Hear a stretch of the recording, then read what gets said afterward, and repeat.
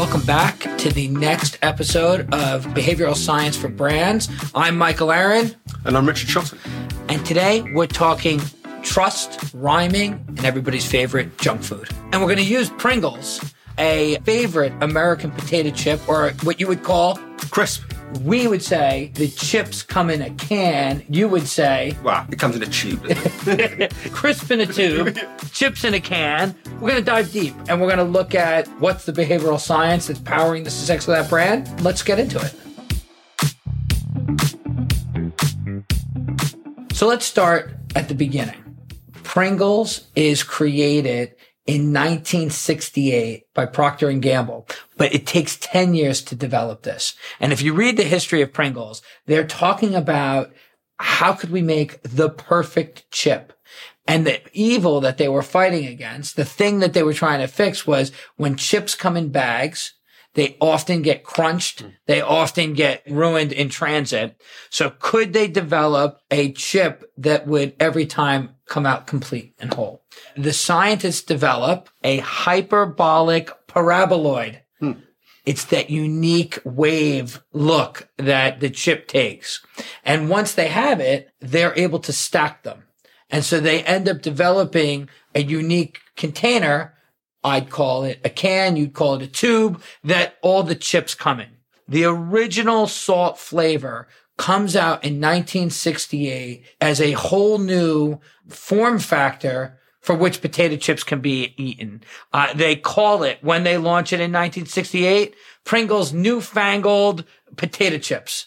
And it's meant to draw people in a whole different way. So we've got an interesting case study here. We've got American snack food favorite potato chips, but in a completely different form factor for the packaging and actually a different form factor of the actual consumable good, the chip. But they got to market this thing. And they come up with a campaign, one pop and you can't stop. And this is really ingenious. And what's the behavioral science that they're using here?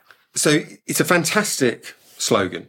And I think the behavioral bias they're drawing on is something called the catchy heuristic. So this is an idea back from 1999, two psychologists, Matthew McGlone, Jessica Toffig-Bash, and they have an ingenious experiment, recruit a load of people, and they give them fake proverbs. And some people get a rhyming proverb. So I might get, what sobriety conceals, alcohol reveals. You might get exactly the same proverb in terms of meaning, but without rhyming.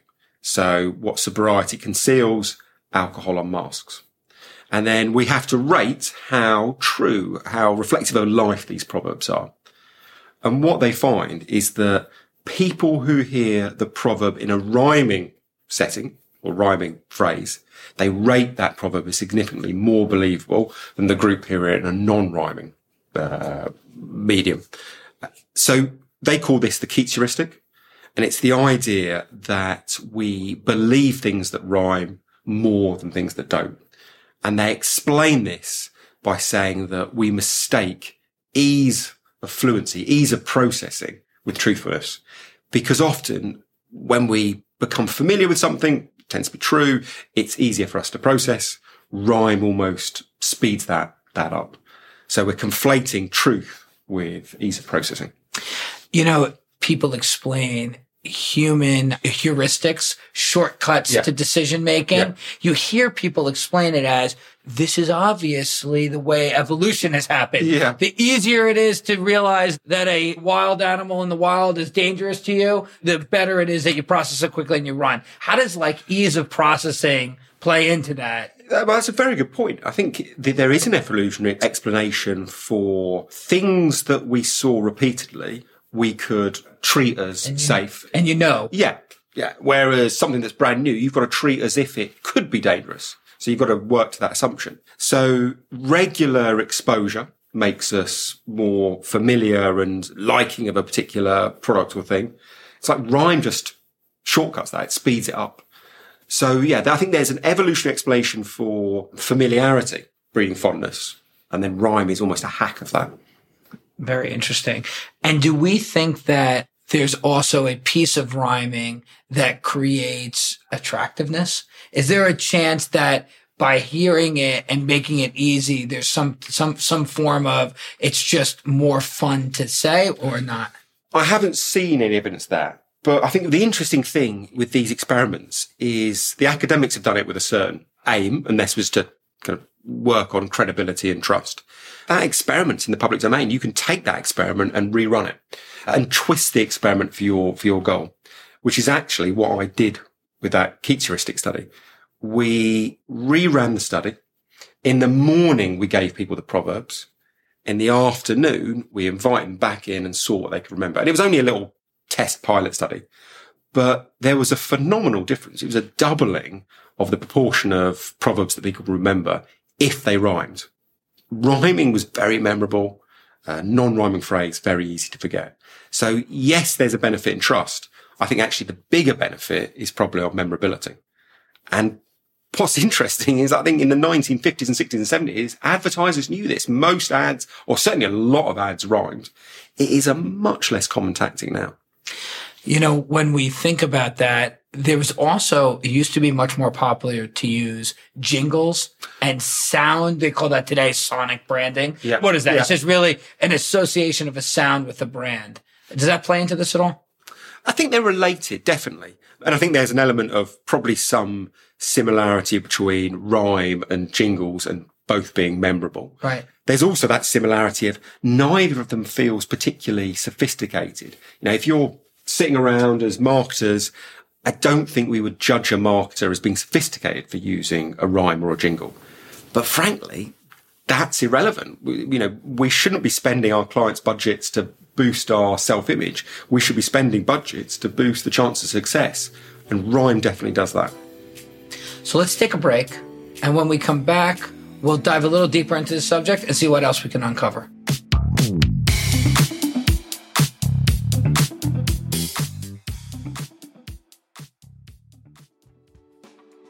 Behavioral Science for Brands is brought to you today by Method One. Method One builds digital-first marketing systems to help brands grow. They're behavior change experts who solve business challenges by creating meaningful connections with consumers. With deep disciplines in many brand categories, reach out to them if you'd like to be leveraging behavioral science in your marketing or advertising.